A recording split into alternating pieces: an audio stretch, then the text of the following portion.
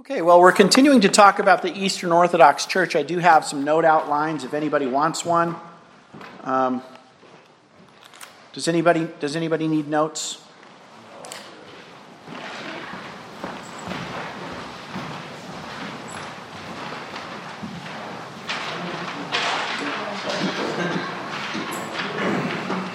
Anyone else? Here we go. So we talked about the idea of Caesaropapism. Do you want one? Yeah. Sorry. Caesaropapism being the idea of the Caesar as the head of the church. The emperor is the head of the church, and then we talked about a couple of the disputes: Nestorianism and Monophysitism. Today we want to talk about iconoclasm. The iconoclastic controversy, which I think is important to understand the Eastern Church and actually illustrates a lot of other principles as well. The iconoclastic controversy has to do with the use of icons, as you might have deduced from the name. An icon is a picture used for worship purposes. The Eastern Church defends the use of icons primarily on the grounds that they are not carved images, which is what the Second Commandment explicitly prohibits. The Second Commandment prohibits that don't make any graven images or any likeness, and so they say, well, this isn't a graven image, it's not a carved image, it's a two-dimensional art work of art, and therefore doesn't fall under the prohibition of the Second Commandment. The Reformed, and a lot of people at the time, actually, this is what this controversy is about, argued that that's to have a pretty superficial reading of the commandment. It's any likeness or anything. You know, it's the whole big issue that we don't make visual representations of God, and we don't use visual representations of anything at all as aids of worship, which is something we all, of course, in the Reformed world believe. Actually, pretty much all Protestants used to believe that, although a number of them no longer do, sadly. Yeah. This Rod? might be a stretch here, but wouldn't the cross hanging behind the little thing up there be a visual representation? That's why we cover it up. So there's an argument that there are Reformed people who would be opposed to any crosses at all. In any use, in any context. There are others that say, no, a cross as a simple identifier of a building which is a Christian church is acceptable, but it should never be used as an object or focus of worship. Okay. I would fall into that second camp. I don't have an objection to crosses per se. I don't think that a cross simply as a symbol representing Christianity, I don't have an objection to. But up there, above the pulpit, in this very prominent position, it so easily becomes an object of attention and devotion that we covered up. I've actually been wondering why it was always covered. Yeah, I've never thought to ask you. That's just why. Yeah, so. While we're on crosses, do you think that cross necklaces are, same deal, like if that kind of, it can be a representation, or even like a cross tattoo or some of the things you might see Christians do? It's a fine line in my mind. You see people have an attitude, and I've asked people, I said, why do you wear a cross necklace? Why do you wear that necklace? And the way that they explain it is that it's almost like a magical talisman. That it's like it protects them from demonic forces, having that cross. And that is an absolute violation of the Second Commandment and a couple of other ones too. It's a superstitious kind of, or people will hang crosses on their walls in the house for the same kind of thing. Now, if somebody just wanted to say, I just want to identify myself as a Christian, then I would be more reluctant to condemn. I wouldn't say, that's kind of let your conscience be your guide on that. A cross tattoo. I'd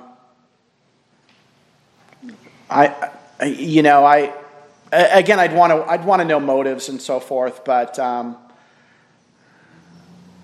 Dad would say about tattoos in general. He said, well, if they are a sin, they're just a little one. Which is kind of a silly, because there's no such thing as a little sin. But he just, in his mind, there were more important things to be worried about. And I definitely agree with that. I think in general, broadly speaking, we're people of the Word. We don't use pictures, visual representations as aids in worship, as aids in devotion. We don't make up our own ways of relating to God. And I think that, to me, is the big picture. The big picture is we don't make up our own ways of, God's given us plenty. God's given us plenty to do. He's given us ways to experience His glory and His goodness. He's given us ways to trust Him, to rely on His grace and protection. He's taught us His worship and all those things. And I think a lot of what we've been talking about in terms of tabernacle worship and how it was all reflective of the pattern from heaven and all of those things really goes to that point. God gives us, and in the New Testament it's not as detailed, but it's still very much. He gives us the principles of worship, ways we relate to Him, and we don't make up our own. And so I would, if somebody was considering, getting a cross tattoo or something like that, I would just caution them to say, and there's a whole other question of tattoos in general, which is kind of beyond the scope of this, but a cross tattoo or a religious tattoo in general, I would want to say, now people might have a Bible verse tattooed on there, or something like that, and it's not bad, it's not wrong. But what are you trying to accomplish? It's something that's going to remind you of something, or it's going to keep something in front of you. Okay, I could get behind that, something like that. Again, to submit to the ways God has given us to experience Him, worship Him, glorify Him, learn about Him, and so forth. Okay, so the iconoclastic controversy in general, this all took place in the 7th and into the 8th century. Really beginning with a man named Leo III. Early on, the church in general did not use images of Jesus or of God, certainly did not venerate images of saints. Given the paucity and spottiness of our records for the 2nd century especially, we're just not really sure when they started to gain in a little bit of prominence. But certainly by the time the Roman Empire became Christian, at that time images started to be used pretty widespread in churches. But there wasn't a lot of thought out theology behind it yet. It was just, in a lot of ways, it was just a lot of pagans coming into the church and bringing in a lot of pagan practices. And a lot of churchmen kind of well-intentioned to say, hey, let's kind of bring them along, and so they're used to using statues and images of their gods, and so we'll just let them keep doing that, but we'll say this isn't Zeus, this is Peter, or this isn't Hera, this is Mary, and so they kind of did some of that. And I think in a lot of cases a well-intentioned way of trying to bring these pagan believers along, but it had a lot of downstream negative consequences. So the church in both the East and West, in the West, Augustine was the one who first proposed the idea that the first and second commandment as we understand them, the first one being, thou shalt have no other gods before me, and the second one being, thou shalt not make unto thee any graven images or any likeness of anything, and so forth. Those weren't two separate commandments. Those were just one commandment. So they number them differently. And then they have 10. By having 10, they split the 10th commandment into two. That the not coveting your neighbor's house is one thing, but then not coveting your neighbor's wife or the other things he has is another thing. Which I think it's a pretty artificial distinction. But what it lets them do is it lets them say the not making any graven images or just not making any graven images of other gods. They kind of conflate the first and second. As I said, the Eastern Church's understanding of that was they number the commandments just like we do, the Protestants, but what they do is they make the point that what they use are not graven images, what they use are icons, two-dimensional representations.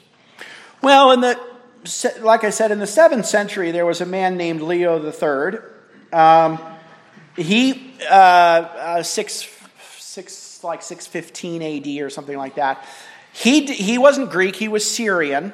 And what was really relevant about he grew up in an area which had come under the attack of the Muslims.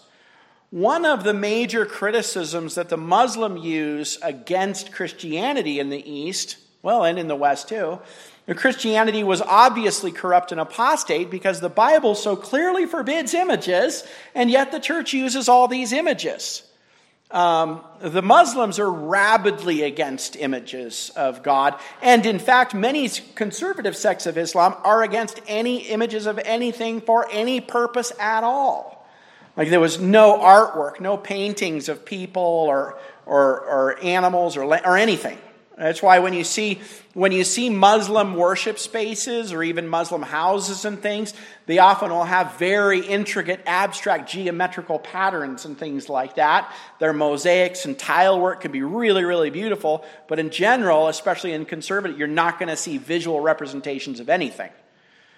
Because they take that. So this was an apologetic the Muslims used against the Christians, and actually a pretty fair one, and Leo III might have been pretty sensitive to that. Might have been a big part of what drove him. So he really opposed the use of images in churches, destroyed a lot of imagery, a lot of icons, and it made a big controversy. The monks, most of the monks in the church, and a lot of the lay people really liked the image. The lay people did. They would have little wooden carvings and things of their favorite saint or whatever, and they would just kind of hide them away when the iconoclasts came to town. But they took them out of churches and everything. Leo III's son, Constantine IV, was even more aggressive. He executed several monks who taught the right use of images. He had one monk whipped to death publicly in the Hippodrome in Constantinople. And this really illustrates a good point. I would have sided with Leo III and Constantine IV on the actual issue. But you see how when the state gets involved in enforcing right doctrine, how the results are obviously the opposite of what you want. The way that they went about it badly alienated the people and the monks. The idea of a monk being publicly whipped to death for teaching the use of icons, it appalled a lot of people. But that's what the state does. I mean, that's the tools the state has. The state is force. The state is the sword. And so when the state uses the sword to try and enforce right doctrine, well, you all usually end up with results like this. So it was a raging controversy. Now Constantine IV's son was named Leo V. Leo V was married to a woman named Irene.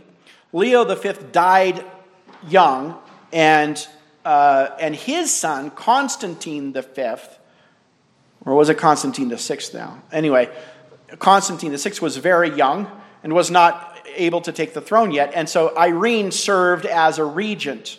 She was known as Empress Irene. She was in favor of the icons. And we don't know her reasoning. We don't know a lot about why exactly. But she started promoting the use of icons again. And they kind of view her as a hero for that. Now, Irene was no hero. When her son, that she was serving as regent for, Constantine V, turned about 26, Constantine started saying, hey, well, I'm old enough now, I should be the emperor, shouldn't I take over? And so she had him blinded. Put his eyes out so that she could continue to be the emperor. So piety was probably not her major. It was probably something more like she recognized the fact that the people in general wanted the icons. And it would be one thing to engage on a process of teaching and educating and bring people around, but the way they approached it all just had the opposite effect. Another, after Irene died and another man was made the emperor, and then he died young and his mother became the regent, or his wife became the regent. She, again for reasons which are obscured to us, restored all the icons. Went back to saying, no, the icons are good. And by that time, they'd actually, as often happens through controversy, they actually developed a whole theology of icons and what they're actually for. And the idea, and it has to do with the unique focus in the Eastern Church on the idea of deification. They teach that the human being takes on divine properties in salvation, to become deified. Now, generally to us in the West, that sounds, you're saying we become gods. And they don't quite mean that, almost. But what they mean is that God has his essence. They just divide between the essence of God and the energies of God. The essence of God being who he is in his core nature, the energies of God being what he does. And that we become united to the energies of God in salvation, so that the physical, a created thing can take on divine properties. And as a demonstration of that, they point to the Mount of Transfiguration. The Mount of Transfiguration is a big, big deal in Eastern theology, more so than it is to us in the West. And to them, what happens at the Mount of Transfiguration is that the glory of God actually occupies this physical space, and the glory of God then would transmit to the saints themselves, to the apostles who saw the glory of Christ. Then they themselves later on could reflect that glory as well, like the moon reflects the glory of the sun, and that others who viewed them in faith could also receive that glory. So that an icon, which is a physical created thing, which was painted properly you have to actually be ordained in the Eastern Church to paint an icon. You can't not just anybody can paint an icon. There is an office of the church that paints these pictures. And the man who paints them in faith and the person who views them in faith, the glory of God can be transmitted through the icon to the viewer who views it in faith, so that the icon actually becomes a required means of grace in the Eastern Church. And if you've ever seen an Eastern Orthodox church, they're very, very ornate. You have lots and lots of, and actually the way they're laid out in a cross shape. And at the back, the top part of the cross is back where the sacrament is actually prepared, and that back part of the church is obscured by a screen of icons. And that's deliberate, because it's the idea that the glory of God can't be gazed at directly by us, but that it is transmitted to us through these spiritual windows, right? So that we can actually participate in the glory of God by worshiping the icons. That's roughly, I'm not Eastern Orthodox, but as I understand it, that's roughly what they believe. So that the irony of it, through the icon controversy, the use of icons became deeply, deeply embedded in Eastern piety. It becomes essential to what it means to be Eastern Orthodox. An icon is a holy object. Again, you can't just go paint an icon yourself. You can't print one off on your computer or something. An icon is a sacred object made by an authorized icon creator of the Eastern Church. So,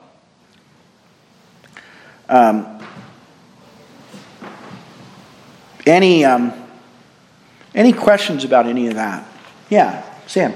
It almost sounds like they're trying to replace the Holy Spirit, or put the Holy Spirit up for sale in a way. Well, they of course would find that very offensive that you said that, but I think there's some truth in that. Yes, the whole It's interesting, at the Mount of Transfiguration, when Jesus, you remember the story, Jesus went up to pray, he met with Moses and Elijah, he comes down from the mountain, he's shining, right, with the glory of God. And do you remember what Peter said? He said, let's make tabernacles to them. Let's make 3 tabernacles, one to you, one to Moses, one to Elijah. Why did he do that? Here's this, and because the immediate thing that happens after that is that there is a voice from heaven that says, this is my beloved Son. Hear ye him. Hear him. They see this. God in his grace gives them a glimpse of this heavenly glory. Peter wants to immediately fix it in place, right? So that he can experience it whenever he wants to. Make a tabernacle, make a dwelling place, make a tent where this can be. Peter's immediate response is, and that is idolatry. Idolatry is when we try to control the way that we experience the divine. He gets this glimpse of glory, he wants to fix it in place immediately. That's his first instinct, right? But what's the word from heaven say? Hear him. I remember, I think it was Mark Dever, who said, it might have been Stephen Lawson, but one of those guys, he said it shows that this is the age of the ear. It's not the age of the eye. In God's wisdom, this is the age when we experience God primarily through the Word. Now, God can do whatever he wants. God can give visions, and he does sometimes, but that's up to him. We have the Word, right? I think the Eastern Orthodox, as big a deal as the Mount of Transfiguration is to them, I think they fundamentally misunderstand the point and fall into the error of Peter. They want to fix it in place. They want to control it. So you can go buy it, right? You can go to the marketplace and buy an icon that will then give you the experience to give you the opportunity to experience the divine like kind of whenever you want to. Instead of this recognition that, we hear the word, we believe, in faith, we wait. The Christian life is about waiting in a lot of ways. And we get impatient. We want to have it now, and I think that's exactly what they're doing. But it is interesting to note that now during this, it's funny, in the Western Church at the time, Emperor Constantine, who remember was crowned emperor by the Pope in 700 AD. This was right at the time that Empress Irene was on the throne. Constantine apparently seriously entertained the possibility of marrying Empress Irene, and in that way joining the two empires. Never did happen.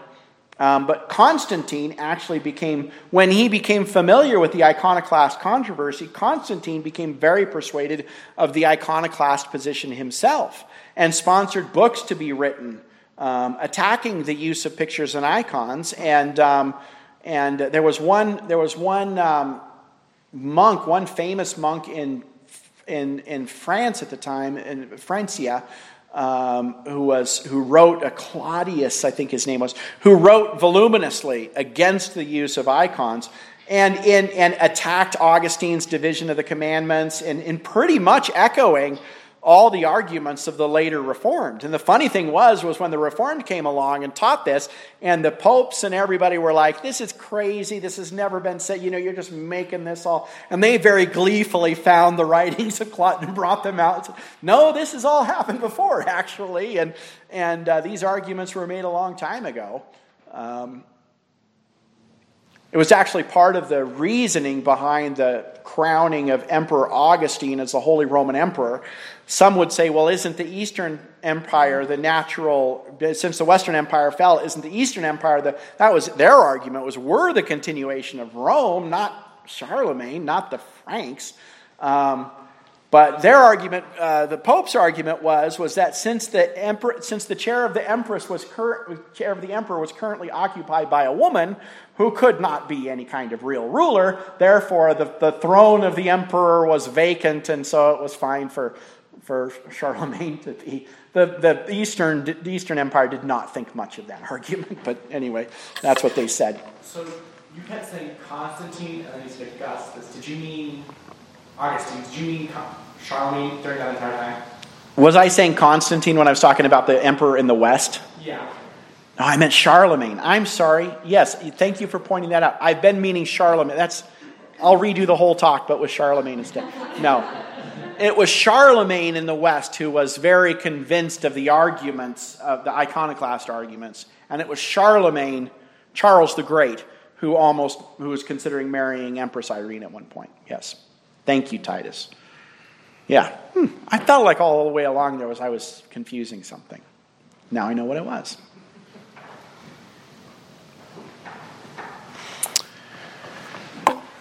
Territorial gains. The Eastern Church successfully evangelized the Balkan Peninsula by the 9th century. The Balkans, that's what's now Romania, Hungary, Yugoslavia, Czechoslovakia. There is no Czechoslovakia anymore. Oh, there is no Yugoslavia anymore for that matter either. That's right, and that whole Balkan area right in there. That actually had been previously Christianized in the earlier part of the empire, but then that part of the empire was overrun when the empire was all falling apart. That part of the empire was overrun by Huns, Slavs, Avars, and Magyars, which are all barbarians, horse archers. A lot of them. We talked before about the trouble that the empire usually had with horse archer civilizations, but they pushed the Christian civilization out. But then the church re-evangelized them. Part of that was because the Eastern Empire reconquered a lot of that territory. The Emperor Justinian, fascinating guy in the 6th century. That was probably, actually the glory of the Byzantine Empire came after the fall of the Western Empire in the days of Justinian. In the 6th, they retook a lot of the territory. They retook most of North Africa. They retook part of southern Italy, which had been conquered by the Normans until later. Then they reconquered it, and then the Muslims conquered it later. They pushed up far into Europe, pushed back the Persians. Justinian was famous for his law code. He rewrote the law code of Byzantium. Part of it was his fascinating wife, Theodora. His wife was an actress, which in those days meant prostitute. It's kind of vague about how Justinian got connected with her in the first place, but he ended up marrying her, and she was a devout Christian and a major champion of the rights of women and children and the poor and so forth, and really advocated. It was a lot of what Justinian's law code was written, a big part of the advance, was a much more humane and Christian way of treating slaves and women and so forth than had previously been the case. So Justinian's law code, he's famous for that, and greatly expanded the empire in a lot of ways. And so that led to the re-Christianization, we said, the Balkans, so that when we think of, even today, we think of a lot of those countries, they were actually a lot of them have become Catholic now, and the reason was because they were very Eastern Orthodox, but then the Muslims later on conquered them all, and then Christianity from the West pushed them back out later on, and so that it was Western Christianity that ended up pushing them out. There was a strong rival in that area, the Bulgarian Empire, which arose for. It was a strong rival to the Eastern Orthodox Church. It was Christian, but it was not connected to the Eastern Orthodox Church religiously. But the biggest gain was Russia. What was known as Kievan Rus, which is based in Kiev, what's now Ukraine, was the original home of the Russian people. And they were driven out of that area by the Mongols, the invasions of the Mongol. Before that happened, though, the Kiev at a certain point decided they were pagans, and they decided at a certain point that they needed to kind of get with the times and adopt a new religion, paganism was old news, and so they wanted to adopt one of these new religions. They rejected Islam because Islam forbade alcohol. That wasn't going to work for Russians. They rejected Latin Christianity because it was dull. They rejected Judaism because what kind of God lets their people lose their own land, which is ironic given future history of the Russians. But when they went to Byzantium, it was like being in heaven. The glory of the Byzantine worship just awed them, and so they became Byzantine.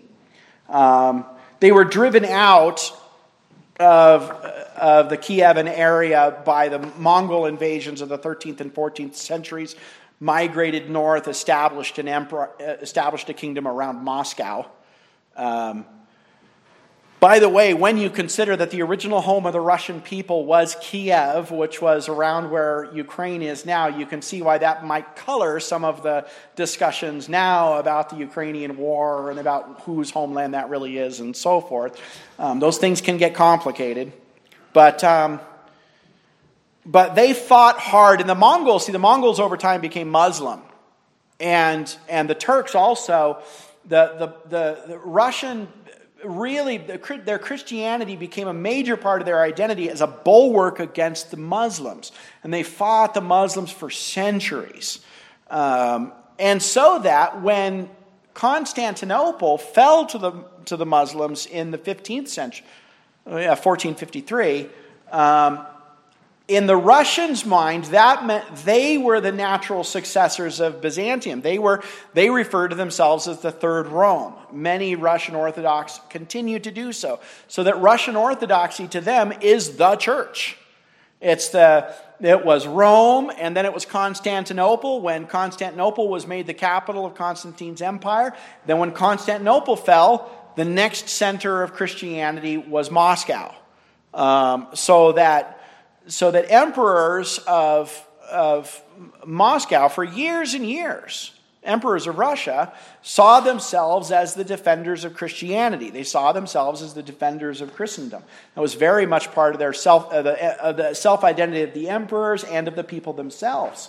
And that continues today. Again, looking at Vladimir Putin and his whole view of geopolitics, his view of this war, his view of he sees himself, he presents himself, and a lot of the people of Russia really see him as the defender of Christendom against the decadent, immoral, godless West. Now I don't think Putin's a good guy at all. I think Putin's a dictator who murders people he doesn't like, but Russian emperors have always done that. That might help you actually understand the current conflict a little bit better. Putin has closely aligned himself with the Russian Orthodox Church, and the Russian Orthodox Church has seen a huge revival during his time in office. I think I mentioned earlier, at the fall of the Soviet Union in 1992, something like 15% of the population identified as Russian Orthodox, and that number's 75 or 80% today. So the Russian Orthodox has seen a huge revival. Now again, how much of that is legitimate Christianity, I'll leave for someone else to judge. It's more a political, geopolitical kind of thing to them, a cultural, and when you consider that Russia still has one of the highest rates of abortion and alcoholism and things like that, I'm not sure viewing them as the champions of Christendom is the right way of looking at them. But it's sure how they see themselves. So anyway, Russia was a really big deal, the biggest success, and in a lot of ways, for a lot of times, what kept them alive, kept Eastern Orthodoxy alive. Especially after the Muslims overran most of the rest of the Eastern Orthodox territory. Now, the East-West Schism, meaning the split between the East and the West, when they formally said, it goes all the way back to the Roman Empire itself. And the division under Constantine, or actually Diocletian, Constantine's predecessor, the division of the empire into the Eastern and Western, because the church was so closely aligned with the empire, the church followed that split as well, so that there was the Eastern Church and the Western Church. And the Pope of Rome always argued that the Western Church was supreme over all, and the Eastern Church and the Patriarch of Constantinople always argued, no, we're co-equal. There's no one leader over it all. There's the different patriarchs of the different apostolic churches are all equal. And so they argued and they fought, and there were a lot of theological issues. We talked earlier about the proper observance of Easter. There were other issues like clerical celibacy. The priests were not required to be celibate in the Eastern Church. They still aren't. They were in the Western Church. And there were other things. There were territorial conflicts. The Balkans we talked about the Balkan Peninsula. That was a major area of conflict when the attempts of each church to kind of claim that as their territory. In 1054 is when the schism finally became complete.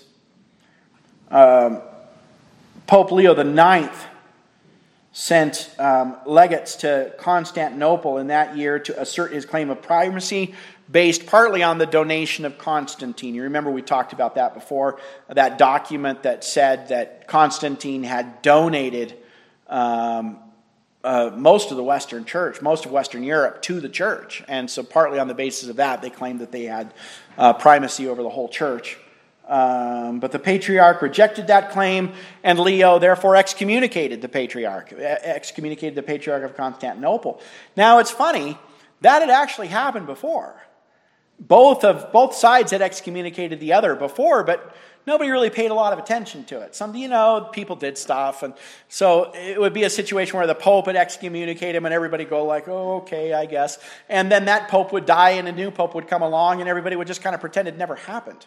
That happened kind of a lot. So when it first happened in 1054 again, everybody just sort of thought, "Oh, okay," kind of like they had in the past.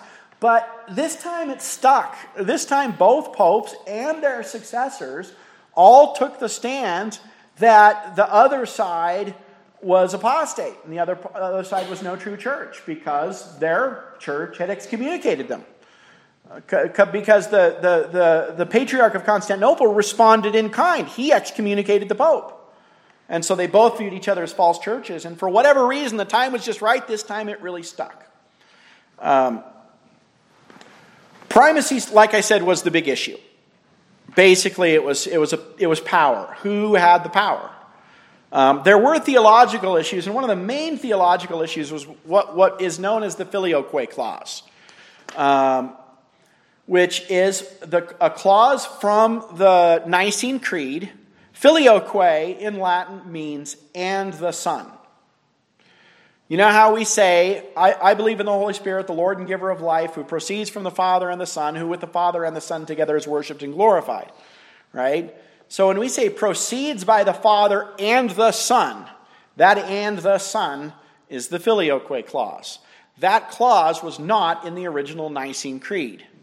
The original Nicene Creed read, who proceeds from the Father, who with the Father and the Son together is worshipped and glorified. The procession of the Spirit, the question is, does the Spirit proceed from the Father or from the Father and the Son? Now, that was a huge argument. You might not think that should be such a big deal. There are good theological reasons for believing that it is actually a pretty big deal. One medieval scholar, when asked what was the punishment specifically for clerics who apostatized and went to hell, he said their punishment will be to read all of the documents ever written on the Filioque controversy, because it was voluminous. And the theology, I'm not going to get into all of the theological ramifications. They are there and they are significant. But the issue, again, wasn't really theological. The issue was power. The Eastern Church's argument was, what happened was, it was written originally with the Filioque clause out of it. Some Western theologians thought that that was an imbalanced way of saying it, was that the Scriptures pretty clearly seem to say that the Spirit proceeds from both together. And the argument basically is in John 13 and 14, at one point Jesus says, I will pray to the Father that he will send the Spirit to you. And then later in the next chapter, he says, I will send the Comforter to you. So that there's a dual procession. And then that has to do with your view of the Trinity and their economic operations and all sorts of things. But the major issue was the Western Church put the clause in without holding a council and without consulting the Eastern Church. They just, the Western Church has always been way more independent and kind of freewheeling than the Eastern Church. That's even in the Middle Ages, even way before the Protestant. There was a reason why the Protestant Reformation came out of the Western Church and not the Eastern Church. It's because the character of the Western Church has always been different. And so some theologians and some churches just started using the filioque clause. And then at a certain point, a pope authorized it. They said, yeah, that's right, and so that's the right use of the creed. Later on, when the Protestants came around, I have an Eastern Orthodox friend who accused Protestants of venerating the Pope clearly because they weren't willing to buck the Pope on the filioque clause when it came to their own versions of the creed, which is, they bucked the Pope on all sorts of things, including calling him explicitly the Antichrist. So no, they looked at the filioque clause and decided that it was theologically accurate, and that's why they retained it in the Protestant versions. But the Eastern Church has always had a huge problem with the fact that the Western Church inserted that into the creed without consulting the Eastern Church, without having a council, just did it on their own. But then the Western Church has never acknowledged their need to consult the Eastern Church, because by then they viewed the Eastern Church as in rebellion against the rightful authority of the Pope anyway, and so. Anyway, that was probably the number one theological issue was that. There was also clerical marriage. There was the whole issue of Caesaropapism, which we've talked about. But the result of it at the end was that the two sides split, viewed each other as apostate. Before that, they'd always had problems with each other, but they still acknowledged each other as true churches. After that, they didn't. That was 1054. That played into events later. There was the decline of the Byzantium.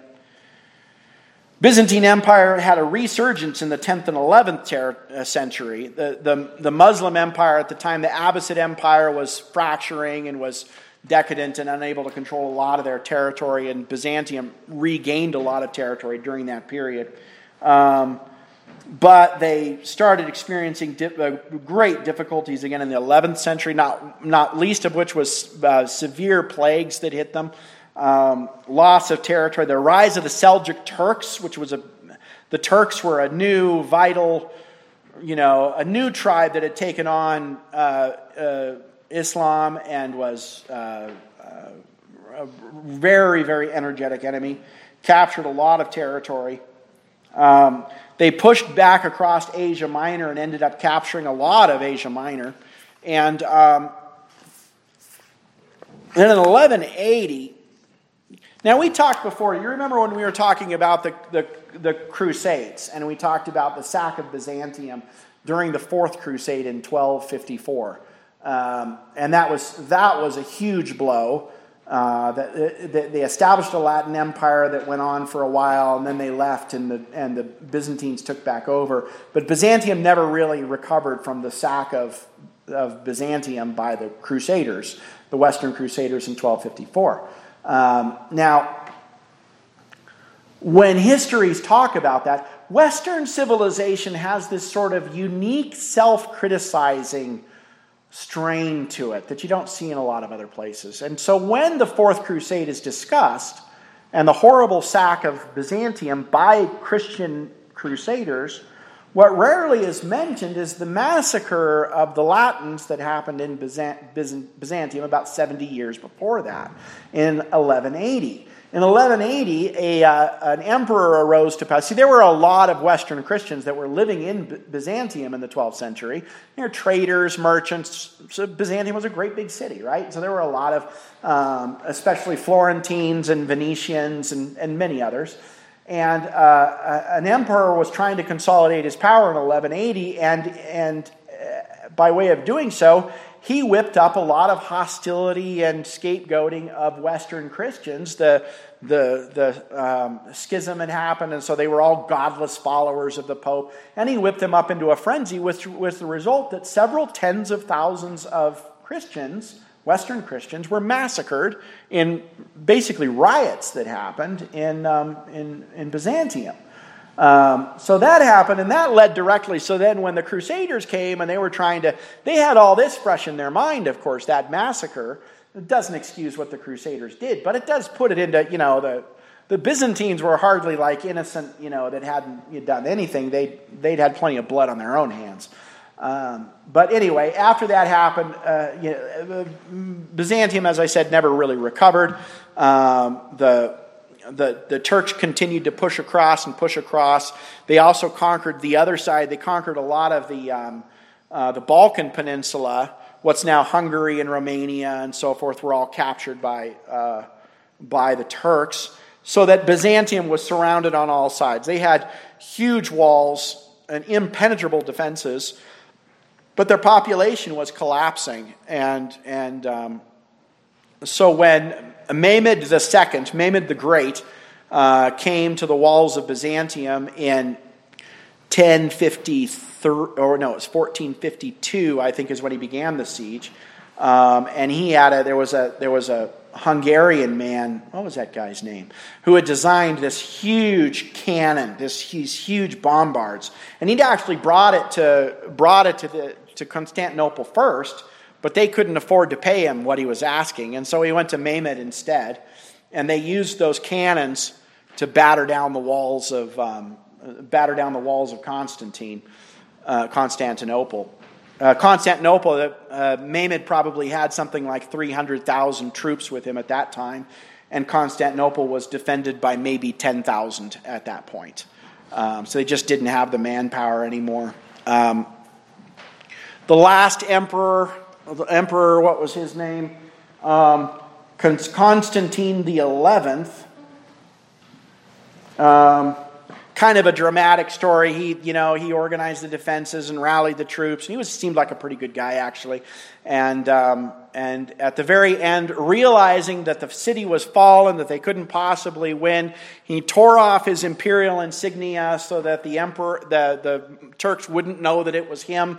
And he flung himself into hand-to-hand combat, and that was the last anybody ever heard of him.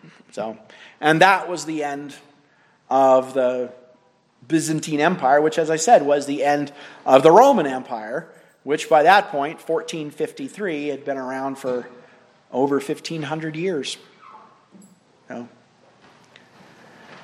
Any questions about any of that? Titus was doubting something I just did. I make another mistake?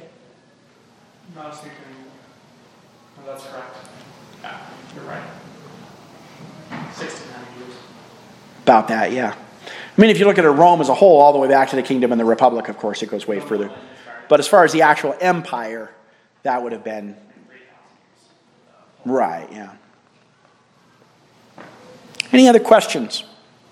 Like I said, that is a broad overview of Eastern Christianity. There's tons more that could be said, but some of those controversies do get you a flavor of the sorts of things that animated them, hopefully.